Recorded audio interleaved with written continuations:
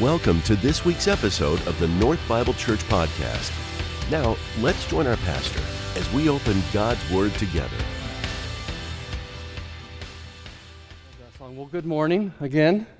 It's good to be with you guys today. I wanted to start off this morning by just asking a couple questions. I want to ask you, wanted you to think about why you came to church today. Was it to check off the church list? Was it to tell your family or friends that you went to church? Is it to worship? Is it to learn from God's Word? Is it for donuts, which is a big reason why a lot of us come this morning? And I also want to start off by prayer, just praying against any distractions that any of us may have.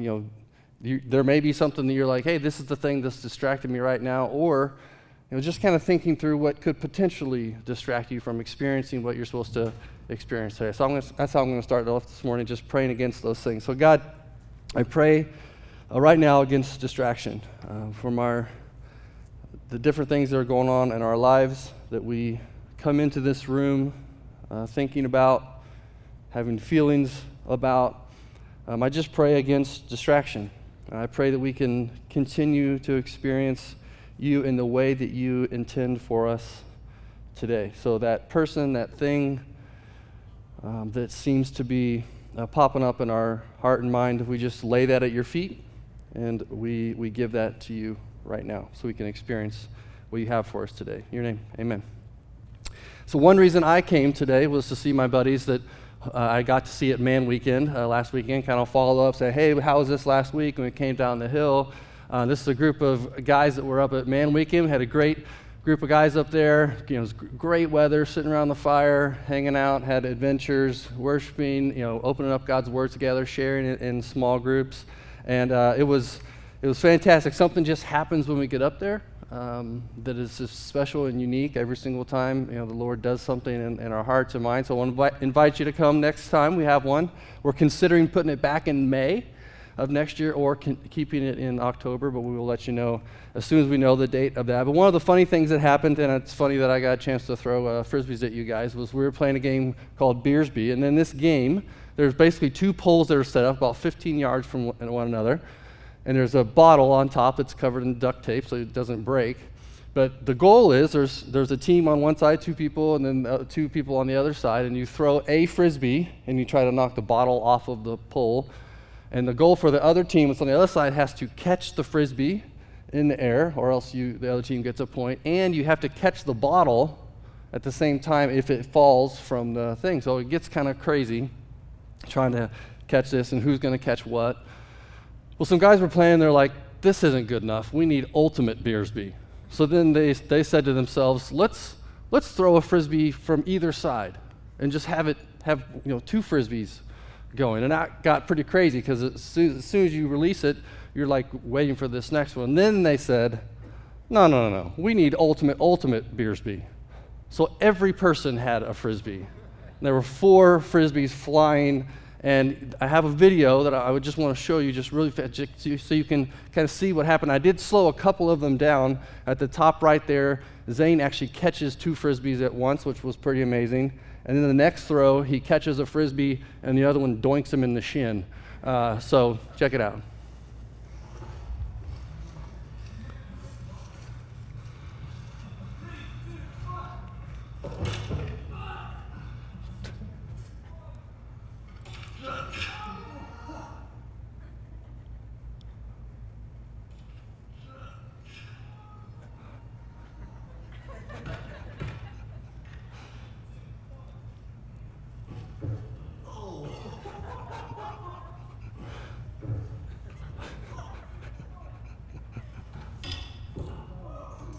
You never know what's going to happen at Man Weekend, right? There's good times. By the way, I did not play that game because it scared me half to death. I was not going to get into that game.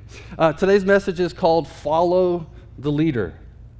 Did you ever play that game when you were a kid where you have a line of kids and the person that's in the front is the leader, and you did everything that leader did if they jumped up on the chair or they rolled around or whatever the case was, and things got interesting if the leader did something that the rest of the people had a harder time doing, right? The kind of goal was to make them do something that they would be uncomfortable with or have a harder time doing. And I think our faith is like that in some ways. As we follow the leader, as disciples of Jesus, sometimes there's things that Jesus does that are a little harder for us to accomplish. And that's what we're going to talk about today, is being disciples of Jesus. Matthew 16:24 says this: "Then Jesus said to his disciples, 'Whoever wants to be my disciple must deny themselves, take up their cross, and follow me.'" And Jesus describes for us what it means to be his disciple. He says we need to deny ourselves. We lay down our own plans, and we put ourselves on the back burner for his purpose. We take up our cross, or we hand over our sin or our ideas, our plans for his plans, and then we follow Jesus. We do what Jesus does. It was very common in Jesus' day that locally in the synagogues there would be a teacher that would teach kids and teens the scripture. They would call them rabbis, and so in each of these local synagogues or churches, there would be a teacher or a rabbi. And kids would learn, they would study, and they would memorize scripture.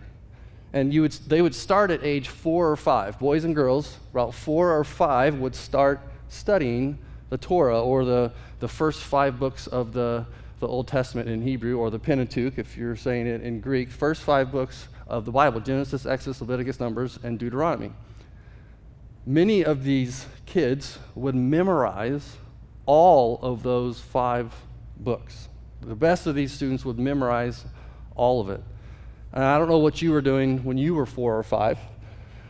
I wasn't memorizing the first 5 books of the Bible. I was still trying not to wet the bed, but, oh, sorry, that was inappropriate. So they would continue on in this study if they were good students.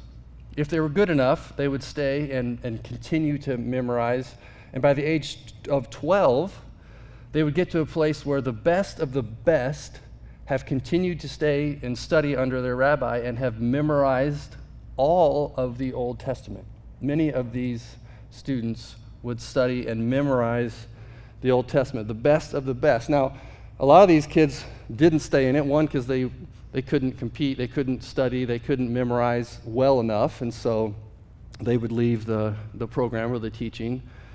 And a lot of them had to leave because their family needed them. The family trade was to help provide for their family, so there was either they weren't good enough or their family needed them to help be a part of the family trade. But the best of the best of the best would continue on up until age 13 to 18, and then they would actually become disciples of their rabbi, disciples of their teacher. And they would, at that time, age 13 to 18, they would literally start and go and do everything that this rabbi or teacher did.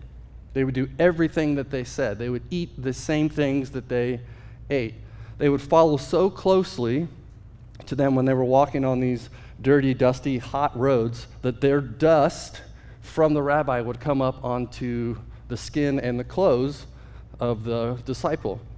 And there was a saying during that day that they would say, "May you be covered in the dust of your teacher." And that's how it was related to Jesus. Most of these teachers or rabbis would start around the age of 30. And that was Jesus' age about when he started his ministry as well, and when he started to ask people to be his disciples. Now, some of the guys who ended up being Jesus' disciples were disciples of John the Baptist. So they kind of transitioned from John the Baptist to Jesus, which meant that those disciples were the best of the best. But the rest of the disciples that Jesus called were tax collectors, lawyers, fishermen, which meant that they were not the best of the best in regards to students, or that they were needed in their family trade, so they had been a part of their family, which meant they would have had to give up a lot. They were either the best of the best and they transitioned from John the Baptist to Jesus, or they were needed in their family to help provide for the trade, and then they just gave that up and followed Jesus. It cost them a lot. Jesus calls all of us, no matter if we're the best of the best, to be his disciples. No matter our education, our history, our ethnicity, our gender, our socioeconomic status, or our sin, Jesus calls us all to follow him. And this is illustrated in the story found in Matthew 14, where Jesus had just sent his disciples across the Sea of Galilee as he went away to pray by himself. The storm hits these disciples when they're in the boat. They're scared. And Jesus literally walks out to them on the water, and they don't know who he is. They don't recognize him. Let's read this account here, Matthew 14, 22 through 32. Immediately, Jesus made the disciples get into the boat and go on ahead of him to the other side, while he dismissed the crowd. After he had dismissed them, he went up on a mountainside by himself to pray. Later that night, he was there alone, and the boat was already a considerable distance from land, buffeted by the waves because of the wind was against it. Shortly before dawn, Jesus went out to them walking on the lake. When the disciples saw him walking on the lake, they were terrified. It's a ghost, they said, and cried out in fear. But Jesus immediately said to them, "Take courage, it is I. Don't be afraid." "Lord, if it's you," Peter replied, "tell me to come to you on the water." "Come," he said. Then Peter got down out of the boat, walked on the water, and came toward Jesus. But when he saw the wind, he was afraid and began to sink, crying out, "Lord, save me." Immediately Jesus reached out his hand and caught him, and he said, "You of little faith, why did you doubt?" And when they climbed into the boat, the wind died down. Then those who were in the boat worshiped him, saying, "Truly, you are the Son of God." Now, there's several things in this passage that I think show us what it means to be a disciple of Jesus. First, Jesus valued the disciples being together as they followed him. He not only didn't ask just one person, but he asked 12 and ultimately more, but he asked these 12 to follow him and follow him as a group. He didn't say, "Follow me," and then send them on their merry way as individuals. He wanted them to be together. Jesus calls us into community with other disciples. It's his intention that we follow him with other people. Part of being a disciple of Jesus and his leadership is choosing to live in community with other disciples of Jesus. Secondly, Jesus models the importance of taking time to pray.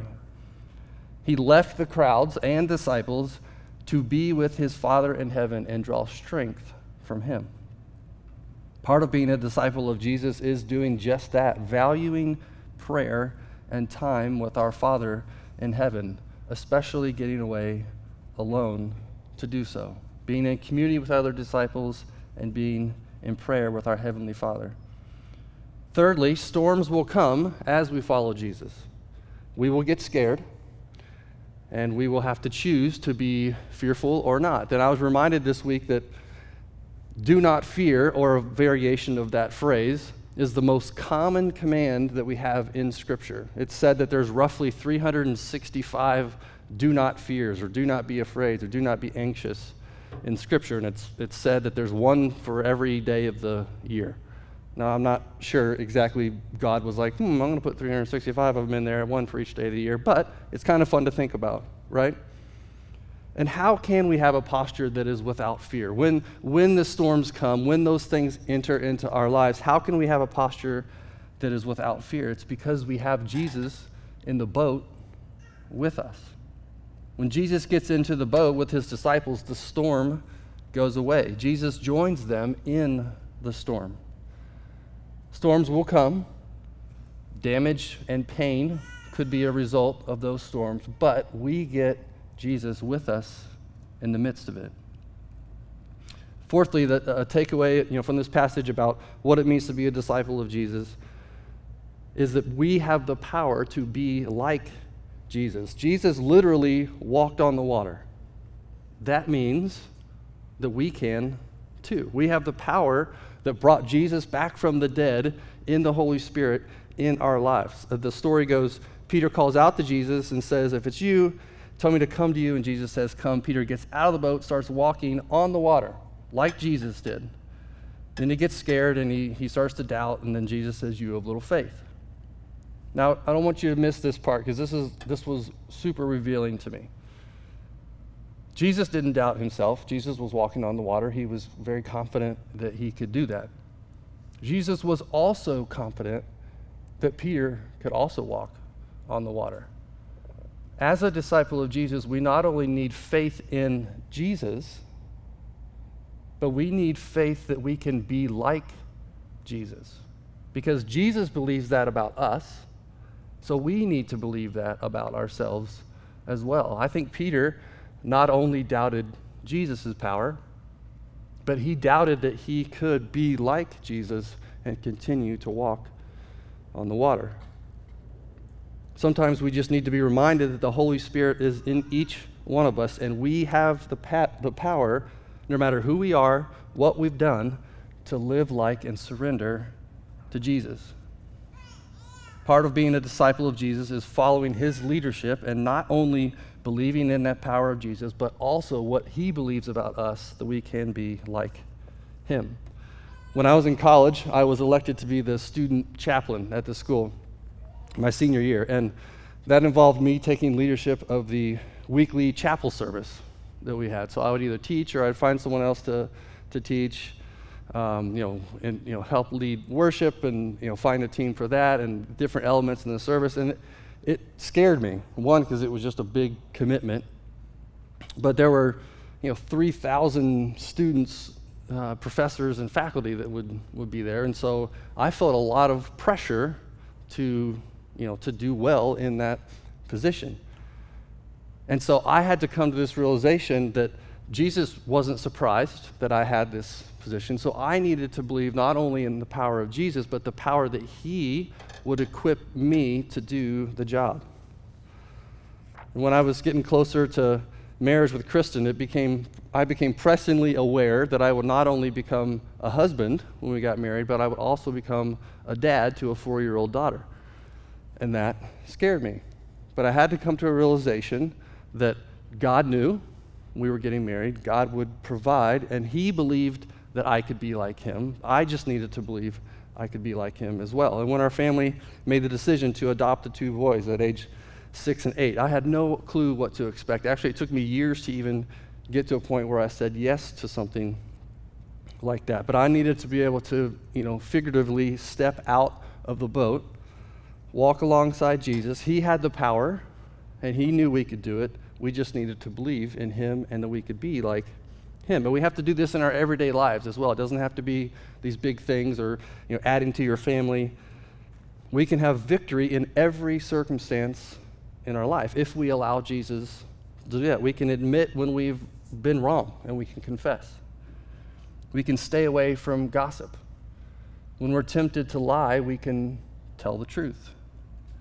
We can resist temptation to lust or to choose sexual sins. We can be generous even to the point of giving everything away if we are called to do so. We can take that step of faith into that new job or that relationship or conversation that we need to have. We can lose the weight we need to lose. We can have hope again. We can choose forgiveness rather than anger and bitterness. We can foster that kid and serve the least of these.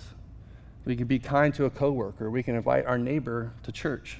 We can love our enemy. We can humble ourselves and get the help that we desperately need because of who Jesus is and because what he believes about us as well. So the 4 things we take away from this story of Jesus and Peter walking on the water is discipleship is meant to be done with other disciples. Well, we're meant to be with others in the boat. Time set aside to pray and to connect with our Father in heaven. That when storms were hit, we don't have to be afraid. And that we need belief in the power of Jesus and belief we can be like Jesus. Another aspect of following the leader or being a disciple of Jesus, I think, is humility. I'm very humble, actually. I'm like the most humble guy I've ever met. So, actually, I Googled jokes about humility. You guys want to hear one? This is just for fun. A rabbi, a Hindu, and a lawyer are in a car. They run out of gas and are forced to stop at a farmer's house. The farmer says, there's only 2 extra beds, so one of you is going to have to sleep in the barn. The Hindu says, I'm humble. I'll sleep in the barn. So he goes out in the barn. A few minutes later, the farmer hears a knock at the door. The Hindu says, sorry, there's a cow in the barn. I can't sleep next to a cow. The rabbi says, I'm humble. I'll sleep in the barn. A few minutes later, farmer hears a knock at the door. It's the rabbi. He says, it's against my beliefs to sleep in a place where there's a pig, and there's a pig in the barn. So the lawyer's forced to sleep in the barn. And a few minutes later, there's a knock at the door, and it's the pig and the cow. Sorry, Lou. I love you, bud. So it's kind of a, humility / lawyer / terrible joke. All right, that was for free. It says in Philippians 2, 5 through 11, this is talking about humility that Jesus models for us. In your relationships with one another, have the same mindset as Christ Jesus, who being the very nature God, did not consider equality with God something to be used to his advantage. Rather, he made himself nothing by taking the very nature of a servant, being made in human likeness. And being found in appearance as a man, he humbled himself by becoming obedient to death, even death on a cross. Therefore God exalted him to the highest place and gave him the name that is above every name, and that at that name of Jesus every knee should bow, in heaven and on earth and under the earth, and every tongue to acknowledge that Jesus Christ is Lord, to the glory of God the Father. As we can see, God rewards the humble. He does it with Jesus, and he'll do it for us as well. Now think about this passage. Think about this. Jesus existed in the form of God, yet took the place of a servant. He was in the form God, yet chose the position of servitude. We should serve people in obedience to God like Jesus, even to the point of death. And humility, it takes on many forms, right? There's different ways to be humble. I think it's particularly important, though, that we focus on an aspect of humility that our culture is struggling with right now, we may be struggling with, is just admitting when we are wrong. Admitting when we are wrong. How do you feel when you are wrong? How do you feel when other people know that you have made a mistake? It's embarrassing, right? It doesn't feel good. The feeling of being wrong, though, doesn't happen until we realize we're wrong. We can't have the feeling of the embarrassment or the humility of being wrong until we realize that we are wrong. Because what we do and say, we think is right, we think is correct.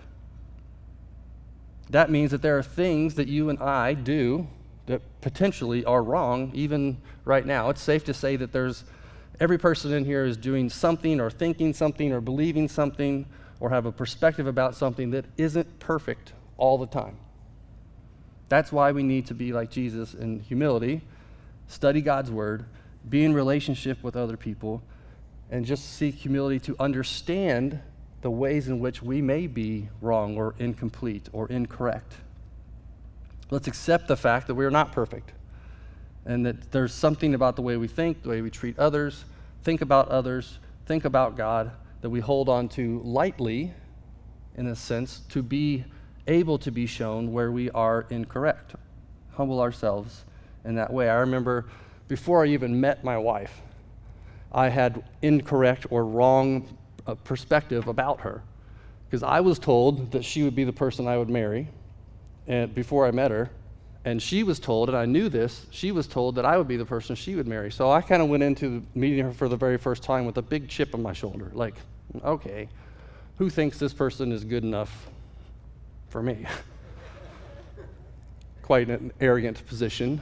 So I kind of had these feelings or thoughts or perspective of her, and then I met her, and I probably brought that perspective in, and I thought she was kind of snotty or snobby, and she thought I was cocky and arrogant, which she was not wrong. But over time, as I got to know her, I realized that I was wrong. I was incorrect. I had a perception of her that was not right, and I'm glad that I allowed myself to, one, admit that I was wrong, admit to other people that I was wrong, and allow myself to change and have a different perspective. I'm so glad that I allowed myself to have a different perspective. But we need to be open to the fact that there are things that we are incomplete with, or incorrect, or even wrong about, wrong ideas about people, wrong about the side we have chosen on a certain debate or issue, incorrect or incomplete perspective about certain organizations or movements that are happening, wrong about how we have handled certain situations, wrong about how we've communicated with others, wrong about what we've posted or done on social media. Are you humble enough to be open to being wrong? Once you realize you're wrong or didn't do something in the best way, are you then willing to admit it to other people? I had a friend who told me this week that he has prided himself on when he realizes he is wrong, he quickly goes to his family and admits what he did wrong, confesses, asks for forgiveness. So when he's patted himself on the back for a long time for admitting when he knows he's wrong. But God was challenging him recently to go further with that, to actually ask his family, hey, how do you think I've responded wrong? What's your perspective on what I could do better? And he admittedly said, I'm scared to ask. I'm scared to ask. So he was choosing to step into that, one, admitting that, sharing it with other people, but then pressing into what it would mean to ask his family that question. That's humility. And Jesus is the perfect example of humility. He was never wrong himself, so he didn't have to say when he was wrong, but he gave up his position as God for a position of a slave, even to the point of death on a cross. You know, it's a small price to pay for us to admit when we're wrong, to confess, especially in comparison to death on a cross. And that was the example that Christ gave us. It's the opposite of how we feel about saying I'm sorry or admitting that we're wrong, right? It feels like strength to kind of never be wrong. But in actuality, there is strength in saying and admitting when we are wrong. It's not weakness, it's strength. It's a funny thing. One of my favorite things in life, it's kind of a funny favorite thing in life, but one of my favorite things in life is when I see people apologize or admit when they're wrong. There's just something that happens in that moment that just draws me to people when they are humble, when they admit when they're wrong, when they apologize. And there's just something powerful. It gives a gift to the other person, and it gives a gift to anyone who knows about it. So as we follow the leader, as disciples of Jesus, we do what he did, say what he said, and we submit to his teachings. And then we get to be a part of God's story. Now, maybe you're doing a great job with these things. Maybe you're doing a great job about being in relationships with other disciples. Maybe you're doing a great job about spending time alone with your Father in heaven and drawing strength from him. Maybe you're doing a great job about, believing you can be victorious because of who Jesus is and what he believes about you. Maybe you're doing a good job of not being afraid when the storms hit. Maybe you're, really humble like myself, and you're just doing a pretty good job with humility. Either way, though, whether you're doing a great job with those or a few of them or none, I want to challenge you with this question. What is it about Jesus' life and his teachings that is the hardest for you to follow? What is it that he modeled for us? What is it that he taught that is the most difficult for you to fall in line with or to obey in that way? And I want you to ask yourself why. Why is that the thing? Why is that the thing that I struggle with the most in being a disciple of Jesus? The invitation to follow Jesus is for everyone, and we get to be a part of God's story in that way. Let me pray. God, I thank you that we get to be your disciples, that you call all of us, no matter who we are, what we've done, to follow you and to be your disciple. Give us the strength to press into that. When we answer the question of what's the most difficult thing for us to follow when it comes to you, encourage us. Give us strength. Give us courage. Give us the power to have strength and victory in that way. And then we get to give you the glory at the end of the day. In your name, amen. In just a moment, we'll rejoin our pastor for today's closing thoughts. But first, we wanted to thank you for tuning in. North Bible Church is located in Scottsdale, Arizona, and exists to equip all generations to love God, love one another, and love the world. For more information about North, please visit our website at northbiblechurch.com. Now, some closing thoughts from our pastor.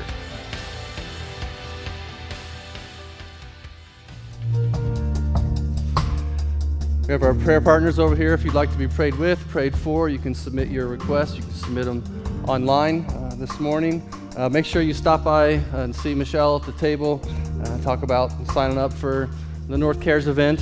Have you ever seen a TV sitcom that has like a laugh track in the background? You know, like this, generated like, hey, this is the time you should laugh at this joke, and they kind of play these little noises it's less common now than it used to be.